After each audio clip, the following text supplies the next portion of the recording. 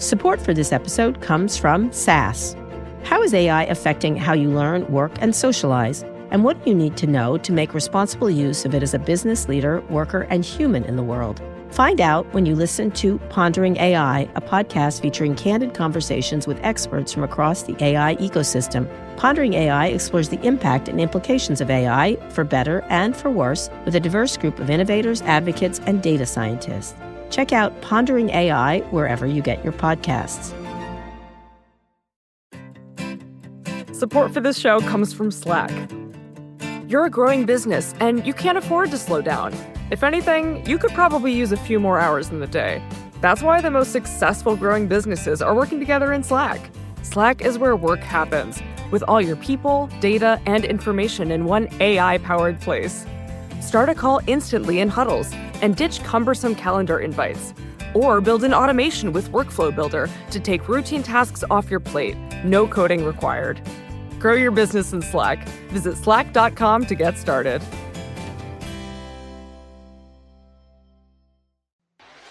It's on.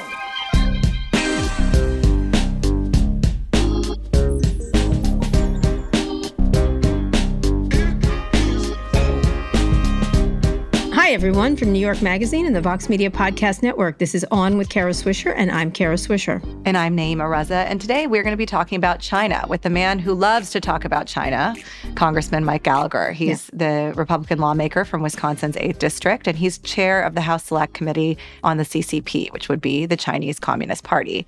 It's a rare glimmer of bipartisan productivity and potential in a House that has been a mess, I would say otherwise. Absolutely. Yeah, and a big topic. It's interesting. I've spent a lot of the past week or two talking to people about him on both sides of the aisle, and he's got a lot of respect, I have to say. He does what he wants. They wanted him to run for Senate against Tammy Baldwin in Wisconsin. He didn't do it. And I think a lot of people, including people who I thought might be more opposed to him, are not. They think he's quite smart and he's a real comer. I think he probably struggles within the Republican Party because he's a sensible fella. But at the same time, a lot of people think he's a China, doing a little scare tactics on China. I don't find him to be that way, but some do. Gallagher is very likable. He's a former serviceman, very smart, very effective, and he's chosen perhaps a winning issue on China. And one of the things to remember about him going into this interview is that he's young Washington. He's a millennial, an older millennial, I guess, but that very much comes across in his viewpoints and differentiates him. Absolutely. I mean, Gallagher and his partner in the Select Committee, Raja Krishnamurthy, who's a Democrat out of Illinois and the ranking member of the committee, they have pushed forward a lot. Mm-hmm. They are poking into, everything from TikTok to investment firms to Berkeley University's partnership with Tsinghua University in China and looking at the funding there and trying to peel back the specter of CCP influence in the United States. And it's a hard job that there seems to be a lot of popular momentum and political momentum for. But some people have kind of thought this is a new Cold War, a kind of Red Scare. Do you get that? Well, it is. And I think, look, there's geopolitics, and they are the current rival to the United States. There's no question in tech and manufacturing and everything, and influence around the globe. And so, it's not like Russia, which was more of a brute force. This is a very innovative culture, whether you like it or not. Yes, very much. And authoritarian at the same time. And so they also have a leader, a supreme leader who is, I think, Joe Biden correctly is calling him a dictator, who has an idea of a techno-autocratic future. Mm-hmm. And I think it's really dangerous. I think it's a dangerous country. I've thought that for a long time. Mm-hmm. I don't want to say worthy adversary, but they're very accomplished. And so we have to be thinking hard and not sort of relying on this U.S. will prevail no matter what kind of attitude.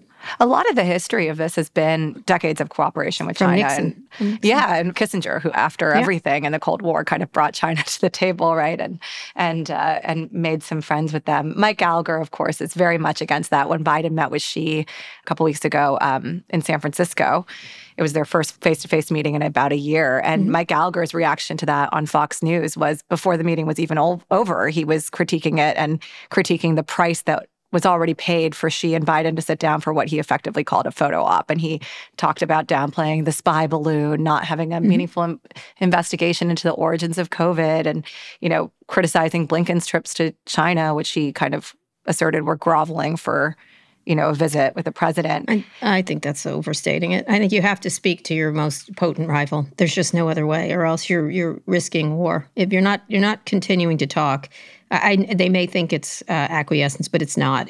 You need to talk to, in order to avoid what is inevitable probably at some point, or to at least maybe stave it off. I think there's no way getting around talking to our most potent rival. I think you have to keep talking, or else you risk a lot of things, including the inevitability of war. Yeah, you look no further than Iran for what happens when the U.S. kind of cuts off diplomatic ties. You don't know anything that's going on in the country. You don't have State Department officials who speak the language, and you inherit a mess a generation later. Sure. But it behooves this party, it behooves Republicans and people like Gallagher to be critical of Biden, to see everything as acquiescence. At the same time, the Biden administration has made competition with China a key pillar of foreign policy, in many ways keeping and doubling down on Trump-era policies like the tariffs on Chinese goods, the CHIPS Act, curtailing Chinese investment or executive control of key industries, even taking a look at TikTok. And so all of that is a way in which the president is very much pushing on China. You've been keen to interview Gallagher for a while now. Tell us why. I have. I've been a China critic, and I am concerned about escalation. So, and I think it's, anyone who has any kind of stake in this world does not want an escalation with China. Yes. Not at any price, of course, but it's ridiculous. We cannot get into a shooting match with that country. No. And it was a long road to book him, as these things can be. Christian, our senior producer, was on it early this spring, and they did protest. But then something switched around fall, and Gallagher started making kind of a lot of rounds. He was at CFR, he was talking to various outlets, and he became willing to chat to us too. We had to postpone this interview due to the attack in Israel.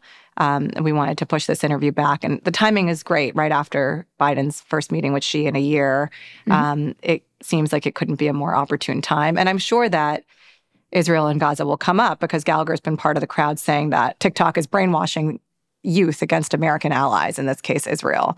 I know it's something that Scott Galloway has been saying on Pivot as well. Do you buy that? Yes. I don't know. I'd like some proof. That's what I would like. I think it's nice to say it, and it makes for an easy soundbite, but I don't know. Yeah. And Gallagher has been asserting that TikTok has a pro-Palestine perspective. TikTok, of course. Which TikTok is pushed back on. Yeah, exactly. Yeah. TikTok, of course, disputes that, saying there's a long history of global youth empathy towards Palestinian suffering that predates this attack and even predates TikTok. And then they also noted that Stand With Israel hashtags are more popular in the United States user base than Stand With Palestine hashtags. But something that Gallagher has been on and you can talk to him about TikTok as digital fentanyl. Yeah. That's what he calls it. Right. I'm more concerned about fentanyl. So. Xi and Biden talked about that, too. All right, let's take a quick break, and we'll be back with Congressman Mike Gallagher.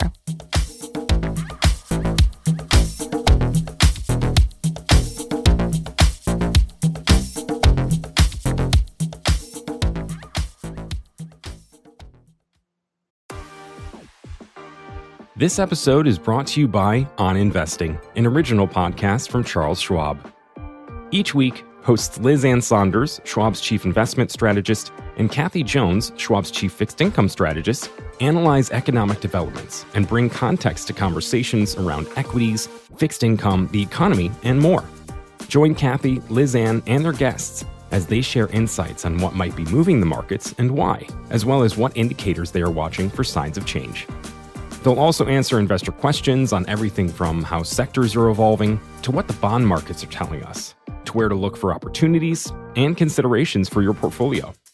You can download the latest episode of On Investing and subscribe so you never miss an episode at schwab.com/oninvesting or wherever you get your podcasts. Support for On with Kara Swisher comes from Delete Me. Unfortunately, there's a very good chance that some of your private information is available on the internet for anyone to see. In fact, I'm sure of it. And even worse, to sell it. Your name, number, home address, and other private information might be floating on the internet without your knowledge. Delete Me is a subscription service that wipes your personal information from hundreds of people search databases on the web. Delete Me finds and removes personal information sold by data brokers that you don't want online and makes sure it stays off. You can tell Delete Me exactly what information you want deleted, and their experts take it from there. They will send you regular, personalized privacy reports showing what information they found, where they found it, and what they removed. I really have enjoyed Delete Me. It's been pretty shocking, and I'm pretty good around issues of my information online. But there was so much information all over the place. It was very easy to navigate. You can see right there on the Delete Me report that you get what is out there and what you need to do, and pick and choose what you think is important to eliminate. You can take control of your data and keep your private life private by signing up for Delete Me now at a special discount for our listeners. You can get 20% off your Delete Me plan today when you go to joindeleteme.com/Kara and use the promo code Kara at checkout. Again, you can get 20% off by going to joindeleteme.com/Kara and enter the code Kara at checkout. That's joindeleteme.com/Kara, code Kara. It is on. So I'm going to start by talking about China. You said recently that your mission in Congress is to, quote, deter war with China and prevent World War III. Now, that can sound hyperbolic to some people. So I want you to make the case that that's a worry that you have. Well, first of all, it is a bit hyperbolic, but one needs a reason to sort of jump out of bed, particularly if one is then getting on a flight to fly to Washington, D.C. to deal with Congress. And I think it sort of reflects a bit of my bias in coming into this debate as a military guy who's focused on the sort of conventional military side of the competition. But for the case for why that's important or why it matters for someone in California or Wisconsin, I would say every war game that I've played in this, things quickly escalate to a level that is just absolutely devastating. Even in the lower end scenarios that don't involve a kinetic confrontation, i.e. the PLA rocket force sinking a U.S. aircraft carrier, just a blockade scenario involving Taiwan would cost us trillions and trillions of dollars. And the scale is so significant that it's almost hard, even if you fought in the wars in Iraq and Afghanistan, it's hard to contemplate what a great power war would look like for someone in 2023. I mean, one aircraft carrier gets sunk, that's 5,000 lives lost. So this strikes me as something to be avoided. And I think having been so far removed from World War II or even more costly wars like Vietnam and certainly Korea, we can sort of lull ourselves into this false sense of security that something like this is unthinkable in the present day. But it could quickly escalate to that level. So it genuinely concerns me. And I think one lesson of Ukraine, and I promise not to go on, No, please is that when dictators tell you that they want to do a thing, i.e. Putin taking Ukraine, i.e. Xi Jinping taking Taiwan, and he keeps saying by force if necessary, and he said some really troubling things at APEC recently, that we should at least take that seriously. Even if you think it's like a distant tail risk, it's something that should consume a lot of our time and energy because it's probably the most stressing national security case that we could face. And therefore, I think we, in Congress, and I think it's a bipartisan issue, should do everything possible to deter the war. Yeah. Biden met with Xi Jinping for 4 hours on the sidelines of the APEC conference in November. He described it as some of the most constructive and productive discussions we've had. You obviously disagreed pretty quickly. Explain to me why. What I've criticized is something I've called zombie engagement, which is engaging based on the same set of assumptions that guided U.S. foreign policy over the last 2 decades. This idea that sort of just sitting down at the table will result in a more constructive relationship, or that further economic ties or an endless series of working groups will sort of somehow convince Xi Jinping to do things differently. I just think we have enough evidence right now to suggest that that's a bad approach, and we tend because it's a feint by them. It's a feint. That's your suggestion. Yeah, that's my concern, right? And it seems that in order to even get to the negotiating table, we kind of take our foot off the gas. I.e., the last 2 years we've seen no sanctions on Chinese officials. We had the delay in the finalization of the export control rule. It's now finalized. No real meaningful effort at transparency around COVID origins. The list goes on and on. In order to sit down, we're very afraid about doing anything that could increase the temperature in the relationship and derail that diplomatic process. Where you look at the other side of the table, they don't take the same approach, right? Like as Secretary Raimondo was flying over to Beijing, or not, right before they were hacking her emails. The militarization of the South China Sea just continues unimpeded. The threats to Taiwan, we've really kind of normalized an unprecedented tempo of military operations and pressure focused on Taiwan. So that's my concern. That we should be doing the similar thing to keep them checked in that regard. And as it pertains to APEC, so I am all for the creation of what's called a crisis communication channel. So think, there's a red phone that sits on our Secretary of Defense desk. There's one on the Minister of Defense desk, and we make sure that we don't miscommunicate our way into war. Right. We've been trying to get that set up under the previous administration as well. The Chinese have refused. They cut off the formal ties after Pelosi visited Taiwan. I think that's a constructive step forward, but I don't think that in and of itself is going to do much to reduce the threat to Taiwan. Put differently, I don't think there's gonna be an accident that gets us into a war with China. We've had previous accidents that didn't result in a war. If we go to war with China, it's because China, and Xi Jinping in particular, is going to make the decision that it's the time to do it. That it's the time. So the more effective form of communication, and in some ways even more effective and important than Biden talking to Xi, and I'm not saying that's not important, that is obviously important, is us to speak in the language of hard power, to put in place a deterrence by denial posture, i.e. the Navy, i.e. the long-range precision fires, that makes it very difficult, if not impossible, for Xi to achieve his goal. This is sort of all sticks and no carrots. How do you incentivize Xi to cooperate with us, or is military deterrence the best we can hope for? Well, I wouldn't say it has to be all sticks and no carrots. I mean, we can negotiate from a position of strength. We've offered the biggest carrot possible a long time ago, which is access to our market. How do you convince Xi Jinping to communicate constructively? I do think it starts, and again, I'm aware of my bias as someone who comes in with a military perspective, from a credible deterrent posture.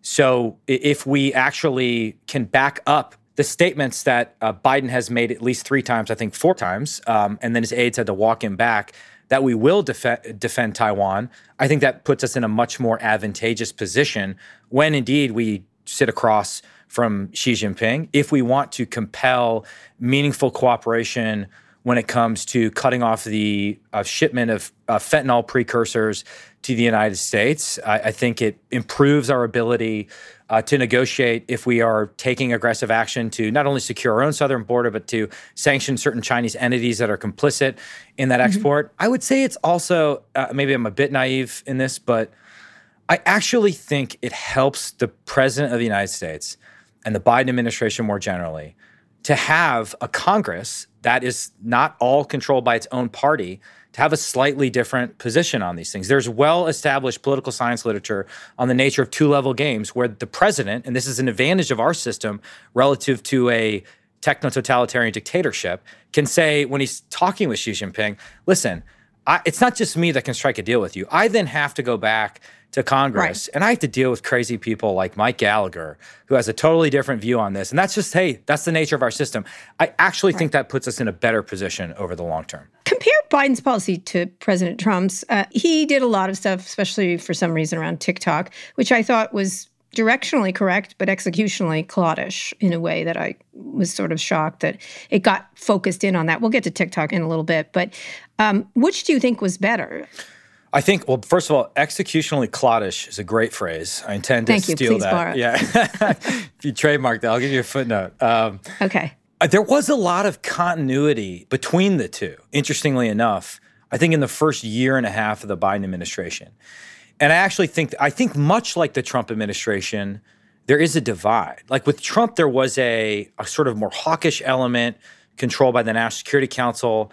And then there was the Treasury Department, which under Mnuchin had a much different view of China. And that's why there was often tension in the Trump administration that wasn't always productive tension. It was like 2 steps forward, 1 3/4 steps back, if not 3 steps back. And so, and there was good, bad, and ugly in the Trump administration approach to China that I'm happy to talk about. And again, I think TikTok might be the best example, right? It's, directionally right, but then runs into a total legal buzzsaw, to your point about being cloddish. The national security strategy and the national defense strategy, I think, were good pieces of work that were, in some sense, the biggest shift in U.S. foreign policy since the end of the Cold War, but then at least the defense strategy wasn't actually implemented. Like if you actually counted ships and long-range precision fires and like the most important variables.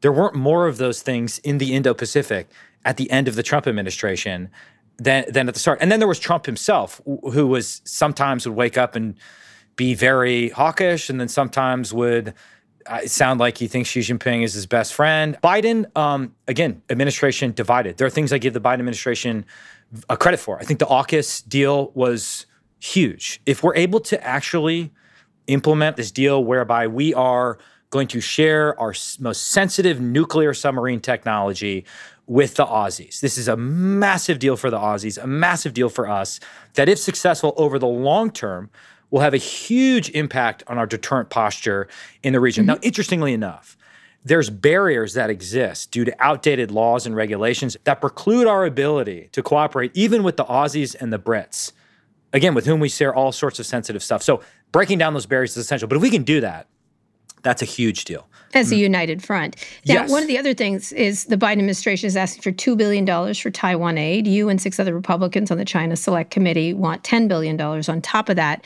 Why are you so far apart, and where is Congress on this on both sides of the aisle? Well, quite honestly, I was actually surprised when Biden's supplemental request came out, because when I talk with, for example, high-level Pentagon officials, from Secretary of Defense to Eli Ratner, who's very smart on China. I mean, just like Eli is a brilliant mind when it comes to China. I think they all agree that we need to do more. There's in Congress, this is a bipartisan issue. There's of course a near $20 billion backlog of foreign military sales items. So this is stuff that the Taiwanese have bought, but we just can't deliver because our foreign military sales process is so broken.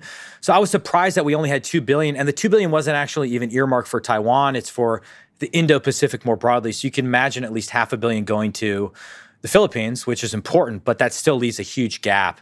And that is, again, if you sort of think through the consequences of what a failure of deterrence across the Taiwan Strait would look like, similar to how, like, if deterrence failed there like it failed in Ukraine, just the consequences, this should be the thing we do first.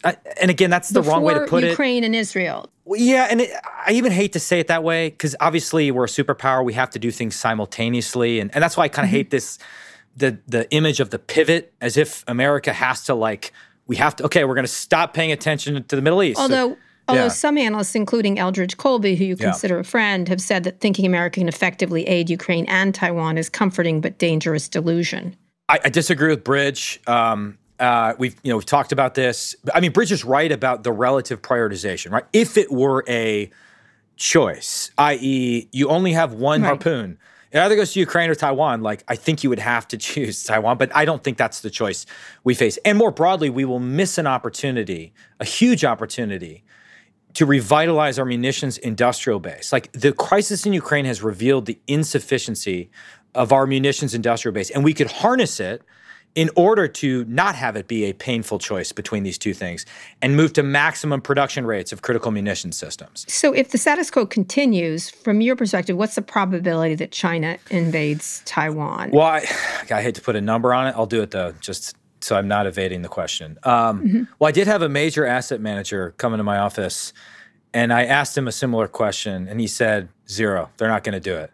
And I thought, well, I don't really know anything about— They love money. They love that. He would say they love money more than Taiwan. Yes, which is interesting. Well, first of all, there's a non-zero probability for sure that it's going to happen. It's probably south of 50%, so I'll put it at 20%, and the odds go up to 35 if the DPP, the Democratic Progressive Party, wins in Taiwan in January, in the January election, because Xi Jinping will conclude he can't achieve his lifelong ambition via political warfare, so he might have to resort to actual warfare. But I'll just put it there. But I do think it gets to this interesting divide between Wall Street and what I would say is a bipartisan core on Capitol Hill. And honestly, like, it gets to the mirror imaging that we tend to do, not just with the CCP, but with Putin and all these other regimes, where we just sort of think they operate based on a rational, like, utility calculating model, or things we would think unthinkable. Like, they would be willing to complicate because they, particularly, like, they're less casualty averse than we are. I mean, we saw that in the Korean War. Obviously, China's come a long way since then, but we are more set by the nature of our political system. we are more sensitive to casualties than they would be if we got into a war with China. But how do we deter China from attacking in the first place? Well, here's where Bridge Colby, I think, is unquestionably right, and I think has been the most influential thinker in the last few years. His book, Strategy of Denial, basically there's two forms of deterrence. One is deterrence by punishment, where you say, if you do X, I will retaliate by doing Y. Yeah. The problem with that is it relies upon the credibility of the punisher, right? Like it relies upon us thinking that if Biden or whoever is the next president says, don't do it, Xi, because we will punish you and it could get really ugly, that those claims are credible. A lot of problems with that, particularly our willingness to escalate to a nuclear level. It gets really complicated, which is why a deterrence by denial strategy, where you just actually put in place the weapons and forces that make the achievement of the objective difficult, if not impossible, is a more logical one. A version of don't do it. Don't do it. Yeah, a version of don't do it that isn't just a threat, that Xi Jinping could actually look across the strait and see, okay, I have X number of harpoons ready to sink my ships. The Americans, were losing their submarine building capability, and now they're starting to crank out 2.5 Virginia-class subs a year, and they're really making progress on AUKUS. They're churning out 250 long-range anti-ship missiles a year. Oh, by the way, the Japanese have made an amazing investment in their own defensive. What's happening in Japan right now is absolutely incredible. Shout out to Ambassador Emmanuel. Speaking of things I'll be bipartisan on, he's been incredible as ambassador to Japan and willing to speak clearly about the threat posed with CCP. So if we do that, I actually think we can affect Xi Jinping's calculus. Again, not easy, but if we can kind of run the gauntlet through this decade, I think it gets better for us in the next decade because Xi Jinping is going to be facing a lot of demographic challenges, which I actually think make him more. Yeah, how old is he now? He's 70. Yeah, 70. He's older. Yeah. They're all old, Mike. Except Everybody's for you. You old. look pretty young. I'm aging at a rapid rate, though. Yeah, okay. So you laid out a 3-step plan for building an anti-Navy you said would be capable of defending Taiwan from a Chinese invasion. Explain anti-Navy, because the Chinese are practicing this. Well, it's the best phrase I could come up with to describe what I actually think is the biggest story of the People's Liberation Army over the last 2 decades. It isn't just that they've built the biggest Navy in the world, and they have. Mm-hmm. Now, the Navy nerds will say our ships are more capable, and on balance, they're right. But at some point, quantity has a quality all of its own. And if you actually examine the last 2,000 years of naval warfare, it's rare for a technologically superior but numerically inferior Navy to beat a bigger Navy, though less technologically advanced. Right. They're also not the Russians, let's just say. Yes. And probably are learning from the Russians' ineptitude right now, going to school on it. They turned a very almost irrelevant artillery wing into the PLA rocket force, which is for a very modest sum of money relative to the cost of big ships. They're able to build long-range missiles and rockets that can sink our ships and keep us outside of the first island chain and out of the fight.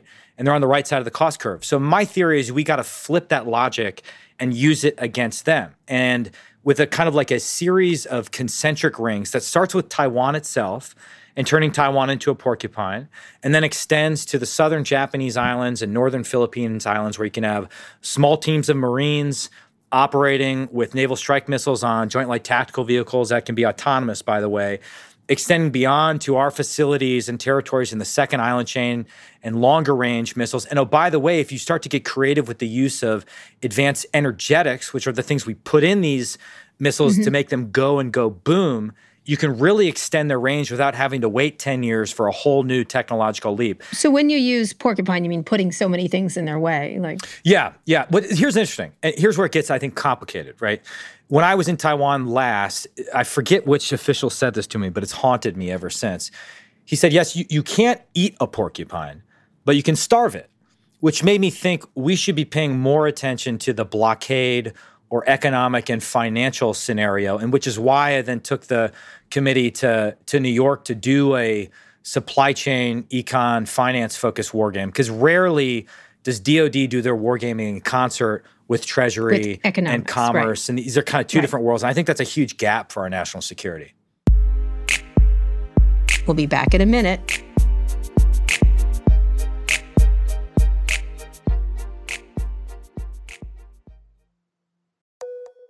Support for On with Kara Swisher comes from Babbel. Our phones have gotten pretty good at translating speech on the fly. If you're traveling to a new country and you'd like to order a chicken sandwich with pickles, an app will probably see you through. But what if you want to chat with your server about the neighborhood, or other dishes on the menu, or your love of pickles? Real conversations with real people don't lend themselves to translation apps.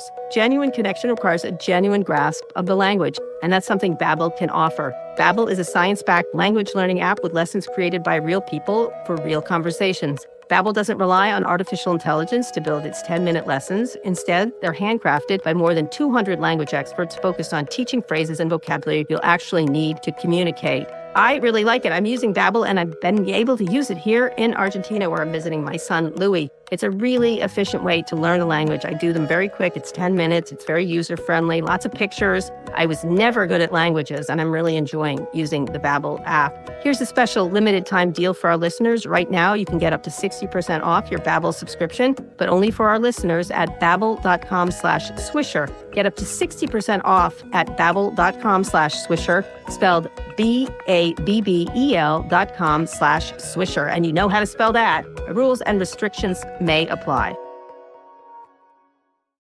Support for this show comes from the Harvard Business Review. I made a career out of taking to task some of the tech industry's biggest players. And honestly, some of these guys, and they're all guys, really had no clue what they were doing, and they could probably have benefited from some of the resources available at Harvard Business Review. Harvard Business Review is a top source for smart management thinkers. Cultivated by some of the greatest minds in business, the Harvard Business Review is a trove of rigorous insight and best practices. It's more than just a flagship magazine, too. You can find the same level of expertise on hbr.org, and for just $10 a month, a subscription unlocks unlimited access to a variety of resources like hundreds of articles, podcasts, newsletters, case studies, and so much more. I use HBR all the time to look up all kinds of cases, and not just in tech, and also listen to their podcasts. I look at their newsletters, and I really, most of all, like the articles, which have a different perspective that I might have to give me ideas. While much of Harvard Business Review's content is available for free after signing up at their site, subscriptions to unlimited content start at only $10 a month. Go to hbr.org/subscriptions and enter the promo code KARA right now to get 10% off your subscription. Again, to save 10% off your HBR subscription, go to hbr.org/subscriptions and enter the promo code KARA. So you said you want American companies to act like American companies. What does that mean? Did I say that? I'm talking too much. It's one of those words. Yeah. Porcupines should be like porcupines. Yeah. But explain what that means. So here's what I was trying to convey. I think if I can transport myself to when I said that. There are times... That sounds like a Fox News thing, but go ahead. What do you mean? Yeah. American companies should act like American... Oh, yes. I think you accused me at one point of pandering to Tucker Carlson, which I did. I think an honest examination of my career would reveal that is not... Yes, well, I think you did. Okay. All right, we can get into that. We'll table that for another... Okay. Let's table Tucker Carlson forever. How about that? Let's move along. There is a phenomenon... There's a phenomenon you see expressed mostly in Hollywood and the sports industry. The NBA is probably the best example, right? If a executive, in this case Daryl Morey, the Houston Rockets, has the temerity to support the protesters in Hong Kong, many of which, by the way, were carrying American flags in the hope that we would sort of help them prevent this takeover of their entire civil society, that the NBA then rushes to scold Daryl Morey and apologize to the Chinese Communist Party. I think that just drives your average American crazy.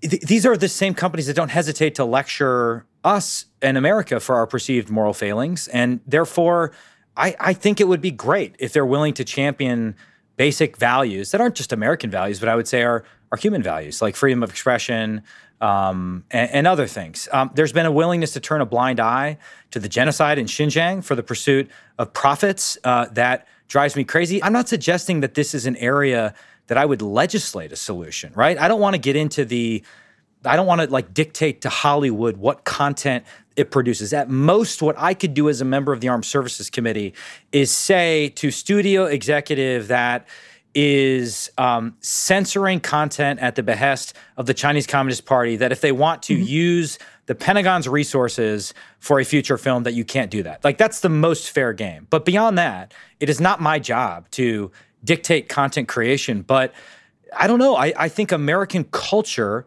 is one of the reasons we actually won the old Cold War with the Soviet Union and why your average American actually understood the threat posed by the Soviet Union. But today, there's no cultural reference point because there's nobody willing to criticize the Chinese Communist Party despite a genocide, despite its threats to Taiwan, despite its abysmal human rights and environmental concerns.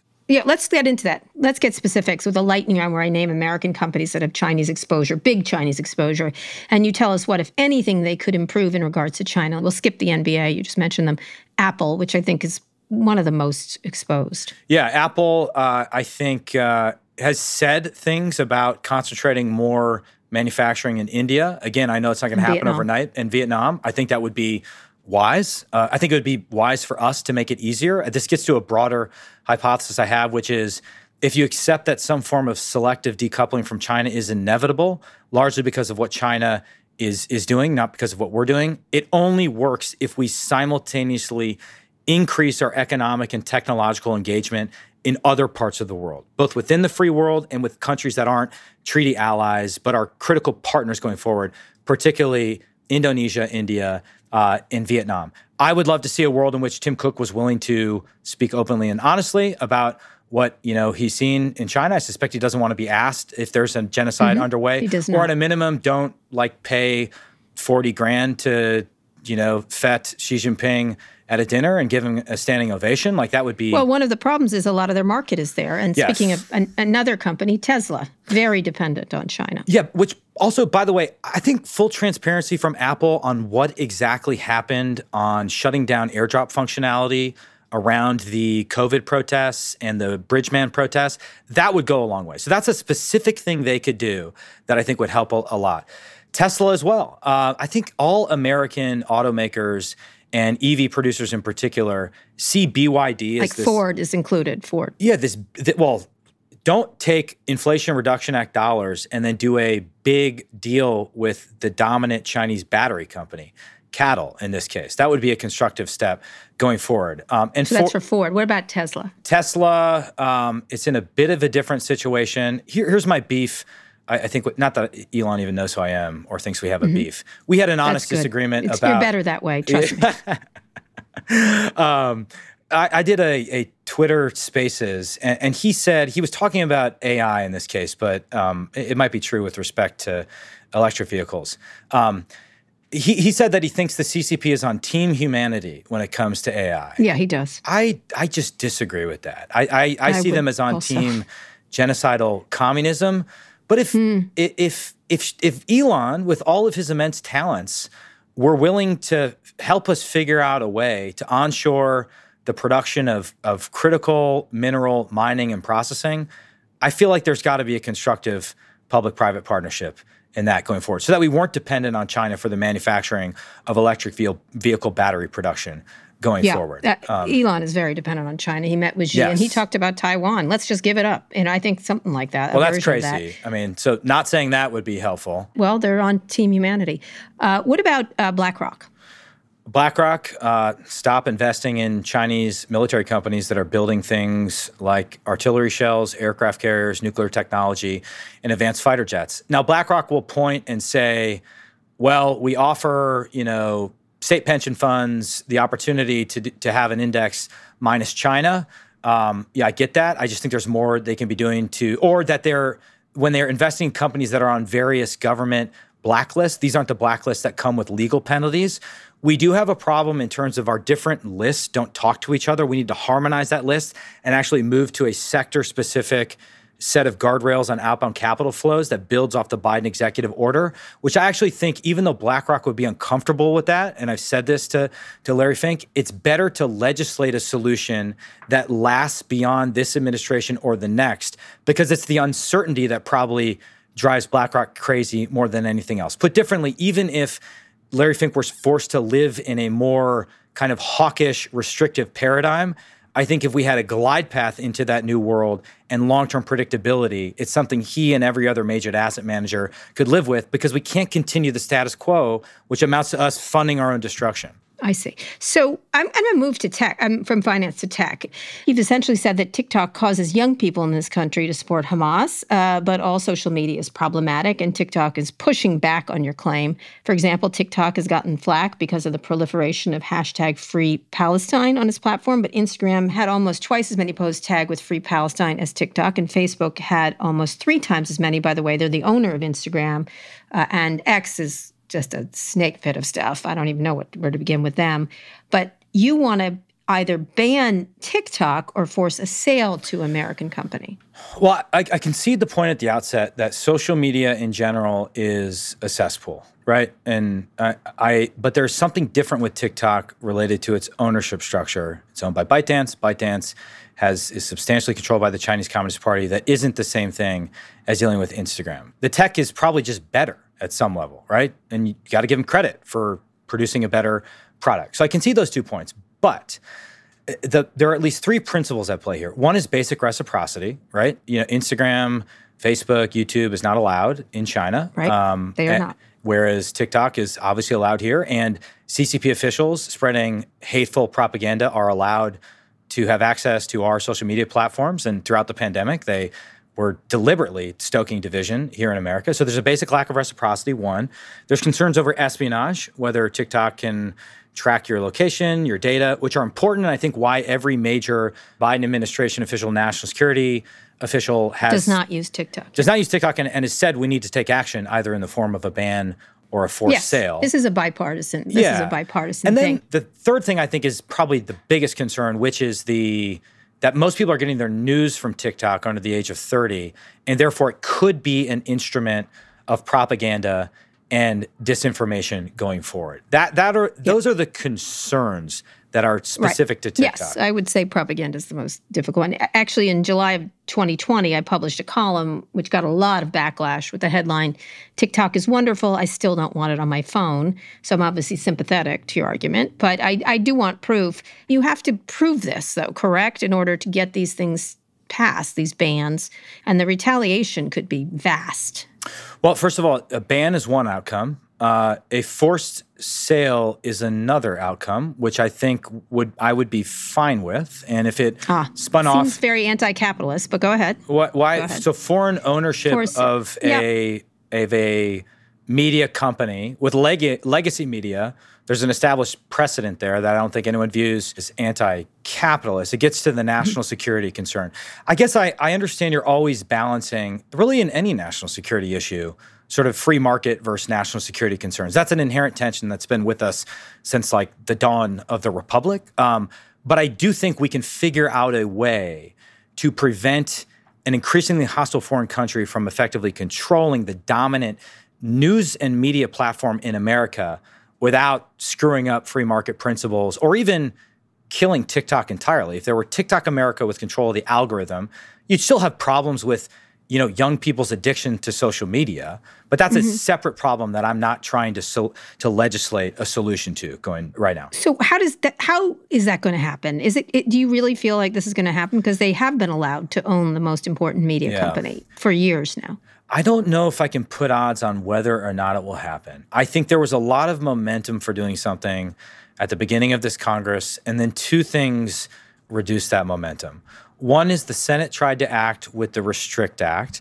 It was criticized fairly or unfairly as granting too much authority to the executive branch to make a decision. And the executive branch, as you know, is tied up in this long mitigation project, Texas CFIUS deal. And then TikTok launched a major lobbying campaign. And I think those 2 things to include buying ads at the last few Republican presidential debates, right? Portraying TikTok as small business, mom and apple pie and all that stuff.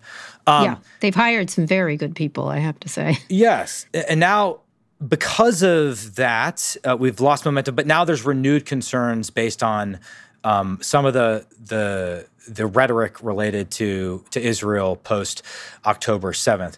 I think what we know now is a few things, right? We've had sort of reports of ByteDance employees snooping on U.S. journalists by accessing their location data, right? We've had admissions that, Chinese ByteDance employees have access to the data, despite TikTok's attempts to talk around it. There's been reports of TikTok heeding certain content. I think you're going to see analysis that just does an apples-to-apples comparison of Instagram to TikTok. Again, you can't control for all the confounding variables because there's differences in these platforms related to like opting into a certain network, et cetera. But like to the extent you can control for as much as possible, showing that there's something weird going on. And then you always come back to the basic ownership structure, right? If you can't acknowledge the obvious, like what is a point of fact, which is that CCP members are part of ByteDance corporate governance structure, then it's hard for me to take the rest of your argument seriously when the chief editor of ByteDance is a CCP boss and they have a history of collaboration. So one of the things that I would say, just as the Hamas stuff isn't specific, TikTok is just the biggest. Meta has been sloppy, to say the least, with children's data. And now there's some recent things coming out about how they knew about things. Google, of course, has settled so many lawsuits around location tracking. I think Apple's the only one that really doesn't usually get caught at stuff like this. But the most persuasive argument is the Chinese Communist Party is on the board, essentially. As they have, and the Chinese government has a history of overseeing companies there, correct? Yes. Your point about China is where I tend to land, that the CCP is on its board. We also have another layer to that, which is what Xi Jinping has said for a long time and recently about what he calls the smokeless battlefield, the ideological and information warfare, and specifically then CCP outlets referencing short-form videos as a primary way to influence foreign society. So even if you don't think they're doing it now, based on the CCP's recent history, I think it would be a risk that we simply can't afford to take. And why not allow then a sale? The fact that the CCP won't allow a sale, I think, tells us something about the value they see in the app beyond just the absolute the dollar value of ByteDance. So you don't know if anything's going to happen because we're going to try to have a responsible legislative solution that's bipartisan. I think we have a chance. Again, I know it's a complex issue. It's bound up in this bigger issue of cross-border data flows for which there is very little, if no, regulation. So I think we have a chance. It's not going to be easy, but I don't think the argument that Secretary Raimondo and some others have made that we can't do something for fear of angering 14-year-olds is persuasive, right? Yeah. Like that, I get it. But the national security concerns are significant enough to outweigh the concerns of angering young voters.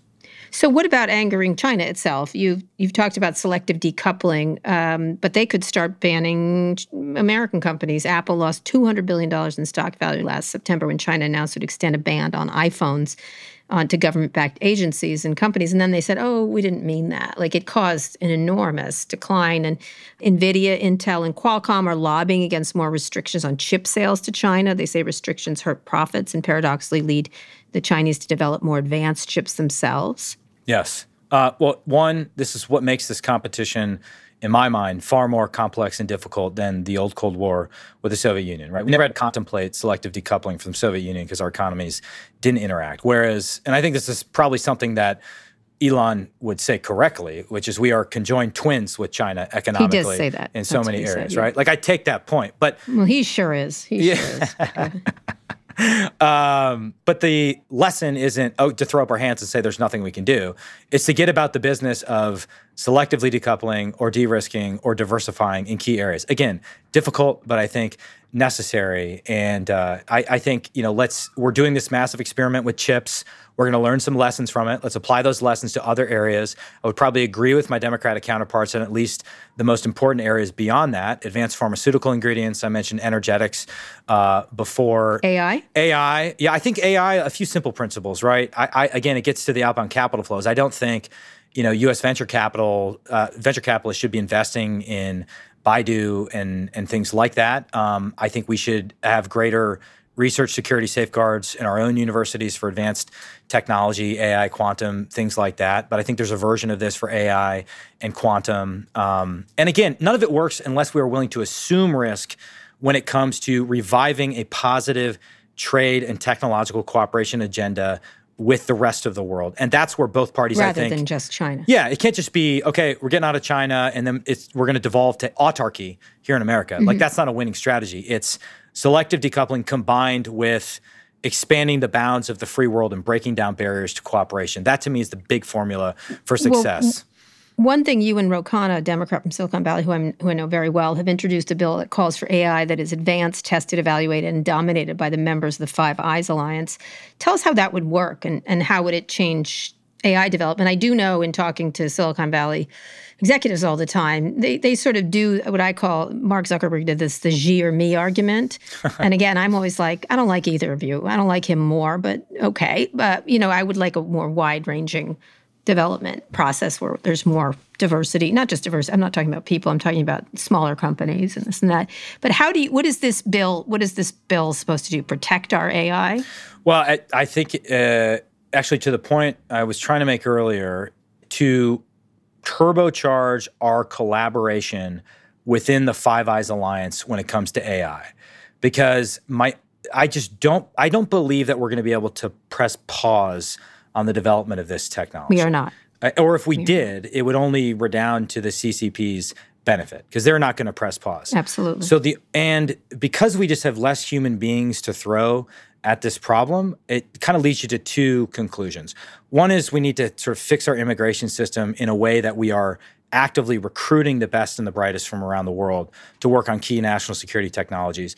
But the two is just to think about this less as America versus China and more our allies, America and our allies versus China. So this would be an attempt to force the Pentagon to have a framework that includes Australia, UK, Canada, and New Zealand, so that when we try to strike the balance between innovation and guardrails so the killer robots don't take over, we're on precisely the same page with our closest allies. And that's what I think is the right formula going forward. By the way, Ro Khanna is incredibly easy to work with. And even though we disagree, it's like it is always a breath of fresh air when I have to deal with him, because he has a bias for action, and he's willing to engage in like a good faith debate, which is increasingly rare in today's Congress. Well, speaking of rare, I'm going to finish up with the future of the GOP and your personal ambitions. Let's talk about domestic politics. You recently compared Congress to a high school reality TV program.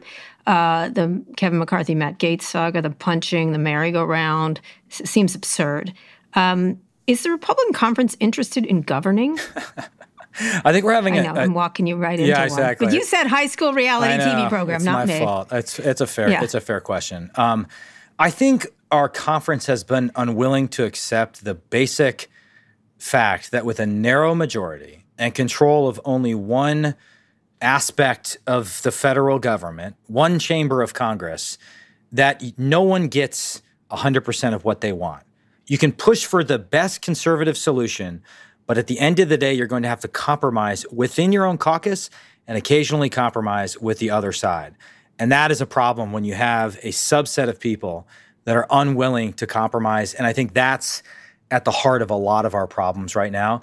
I will say, I think the bigger problem with Congress, and it's expressed in both parties and the challenges they have, is Congress has just become so structurally weak relative to the executive branch that it's as if we've turned Congress into a green room for Fox News and MSNBC, where we spend all our time trying to score sound bites or hug Tucker Carlson, to use your phrase. The only reason I said that is because I think you're smart, so that's why it was a compliment. But go ahead.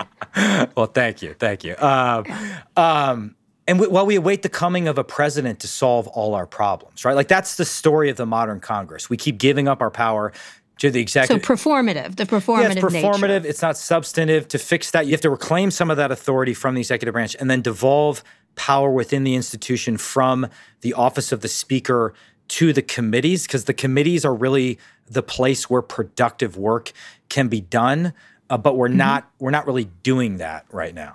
But can you even resist it? I mean, you had a Daddy Act that was supposed to shame Hunter Biden, and who I think is just a sad drug addict, really, in the end, and corruption between politicians and family. But you didn't talk about Jared Kushner. This is what happens. Nobody is actually, not to equalize anything, but it is equal. Like it doesn't ever apply to anyone. It's always sort of getting one off on the other. But wouldn't it have applied to? And it wasn't like the words Hunter Biden weren't mentioned in the act. Like it would have got to nepotism. So one could have interpreted it as a sort of slight to either party. I mean, we kind of have like this problem where We basically You did mention Hunter Biden on your website, but go ahead. We're infatuated with like political dynasties and royalty, and we have like a very old political class as a result of this.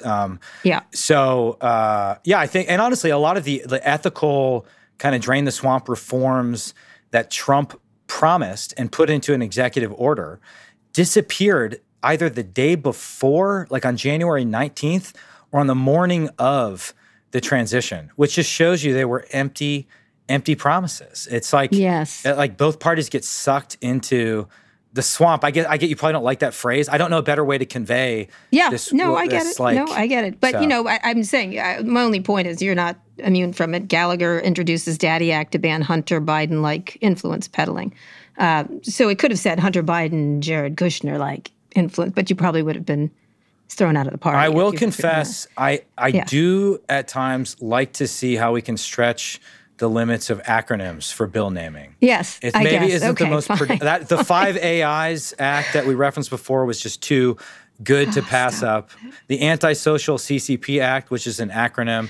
Maybe this isn't the most productive use of my and my staff time. All right. I'm not going to give you a hard. You're not the worst of them. So, all right, I have 2 more quick questions. You said earlier that when dictators tell us they're going to do something, we should take them seriously. Trump said that it's great that Xi made himself president for life, and maybe we'll have to give that a shot someday. I've always believed everything he said, and I would argue with people. So after January 6th, should we take that threat seriously? Well, I would. Just asking. I think the wake of January 6th shows that our system, despite the stress put upon it, still held, right? I mean, Xi Jinping could have done any number of things that Donald Trump couldn't have done. Listen, it wasn't just January 6th, like all the misinformation leading up to January 6th. I mean, it was just all these claims made about Dominion voting machines and then filtered through the cesspool of social media. I mean, it really did drive our system crazy, right? And you had smart people that didn't know what was true and what isn't. So we sort of have to figure that bigger thing out, which I think is bound up in all these things we've been talking about, for which there's no silver bullet solutions. All the more reason, in my opinion, where if you actually genuinely fear that a strong man could get elected in America and then refuse to leave and successfully achieve that ambition, we should invest less power in the presidency. The presidency shouldn't be this all-consuming office. I don't think this was the intent of our framers and founders, right? Congress needs to step up and reclaim its authority. The House and the Senate need to do that so that presidents, whether through incompetence or malicious intent, can't do things that are damaging to our constitutional republic. That's a very sensible thing. All right, my very last question is about China. I think a lot about Nixon in China and the impact of that. I was a kid when that happened, and I remember I cut things out of the newspaper, when they did the panda diplomacy, and it was a great moment for someone like that who was such a China hawk to engage with China. Do you ever see that happening again? What a moment that was for the world at the time. Is that ever possible again? Certainly it's possible. I think in terms of the goal of U.S. policy vis-a-vis China, the short-term goal is obvious, right? It's to deter a war. The midterm goal, I think, is something along the lines of, for us and our allies to control the commanding heights of critical technology so that the CCP doesn't. And I know I framed it in an adversarial way, but I just think that's the reality based on what they would do with that technology and what we're seeing them do in Xinjiang and other parts of the world. Surveillance economy. Yeah, exactly. The long-term goal is harder to define and something I'm hoping to devote the committee to next year, if we get through kind of our short-term policy recommendations, is really to think through, in the same way that there was sort of a general bipartisan agreement on the goal of containment, though there were vicious disagreements about the variants of containment we had in the old Cold War, particularly expressed over what our approach to China and Formosa should be at the time, that we could somehow figure out what the long-term goal of U.S. foreign policy is. I think it's possible to achieve some level of constrainment, like we could constrain their worst impulses, i.e. taking Taiwan, i.e. genocide, i.e. surveillance or irresponsible biotech experimentation, et cetera, while saying nothing about, let's say, internal regime change. But I suspect it would require a different leader other than Xi Jinping for us to have a breakthrough diplomatically at this point in the near future. Now, I'm not advocating for regime change, but it just seems Xi is bent on consolidating power and taking the country in a very dangerous direction. And we just forget that this is a profoundly Marxist-Leninist organization we're dealing with. Yep. Well, let's end on that. Happy note.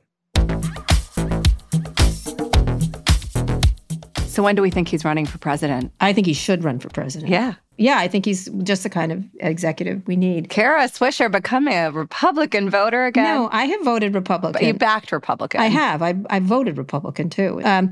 I think he's smart. I think he thinks clearly. I think he's, he has a fresh viewpoint. And it's Reagan-esque a little bit. It's a little bit of old-timey stuff. But he's a very young man. And so he's thinking in a bipartisan way, which has been all but lost in Washington. Yeah, and he also has a winning issue. And this China issue is not foreign policy. It's very much domestic policy. We bifurcated that interview in a way between international and domestic. But China is a winning domestic issue at this point. I think what they have to do is make a better case. I think Trump didn't make a good case. He also never had any follow-through on anything. And, it's often hard for me to agree with Donald Trump on certain things, but I think he articulated the symbol of it, which is TikTok. But it's a much bigger issue. It's around chips. It's around transportation. It's around AI. We have to deal with China. In a way, it's about globalization. It's about the factors of production, the fact that we can't even right now measure where and how the tentacles of China's economic power touch the United States. It's Chinization. We should have been across the globe. We relied on China because they were so efficient and it was a growing market, people getting wealthier. And we did not think these companies went for what they do, which is the cheapest and best way to manufacture this stuff. And when people started the China plus one strategy, that didn't start until like the late aughts, like 2007. I was in Asia at the time and in Vietnam, and I remember everyone was clamoring to get into Vietnam because they needed to diversify. They were just starting to recognize how much power the Chinese suppliers had over American companies. And it's a little late. Did you find there was a sufficient smoking gun on TikTok? I did not. I think he's right directionally. I think he's got to prove it to us. If he wants it to happen, which is a very big lift, not just him, but Mark Warner, all of them have to explain to us, not just say, trust me, they're bad. Well, okay, why are they bad? Let's make a case to the American public. I was at a recent event here in Washington with a bunch of innovative defense companies, and one of them was a company that looks at drone activity.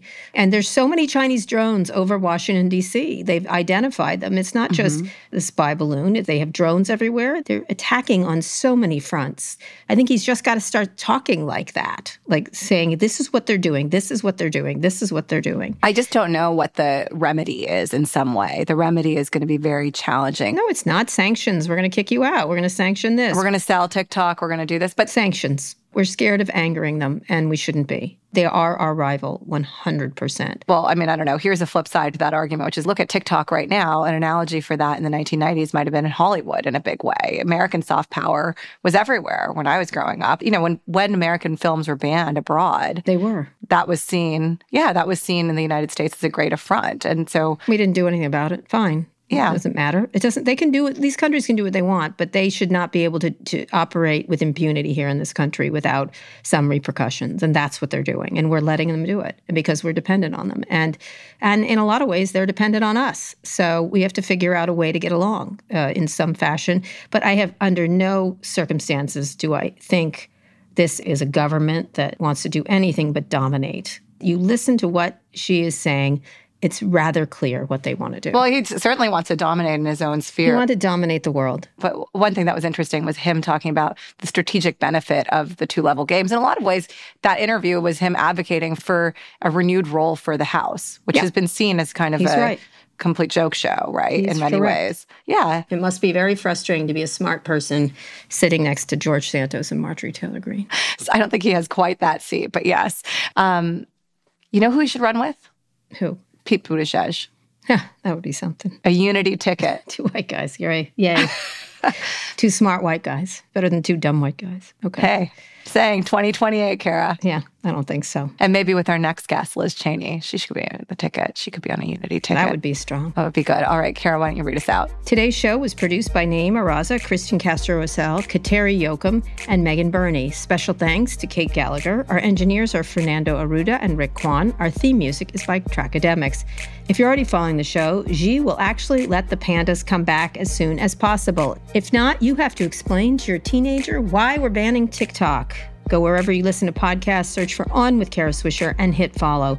Thanks for listening to On with Kara Swisher from New York Magazine, the Vox Media Podcast Network, and us. We'll be back on Thursday with more.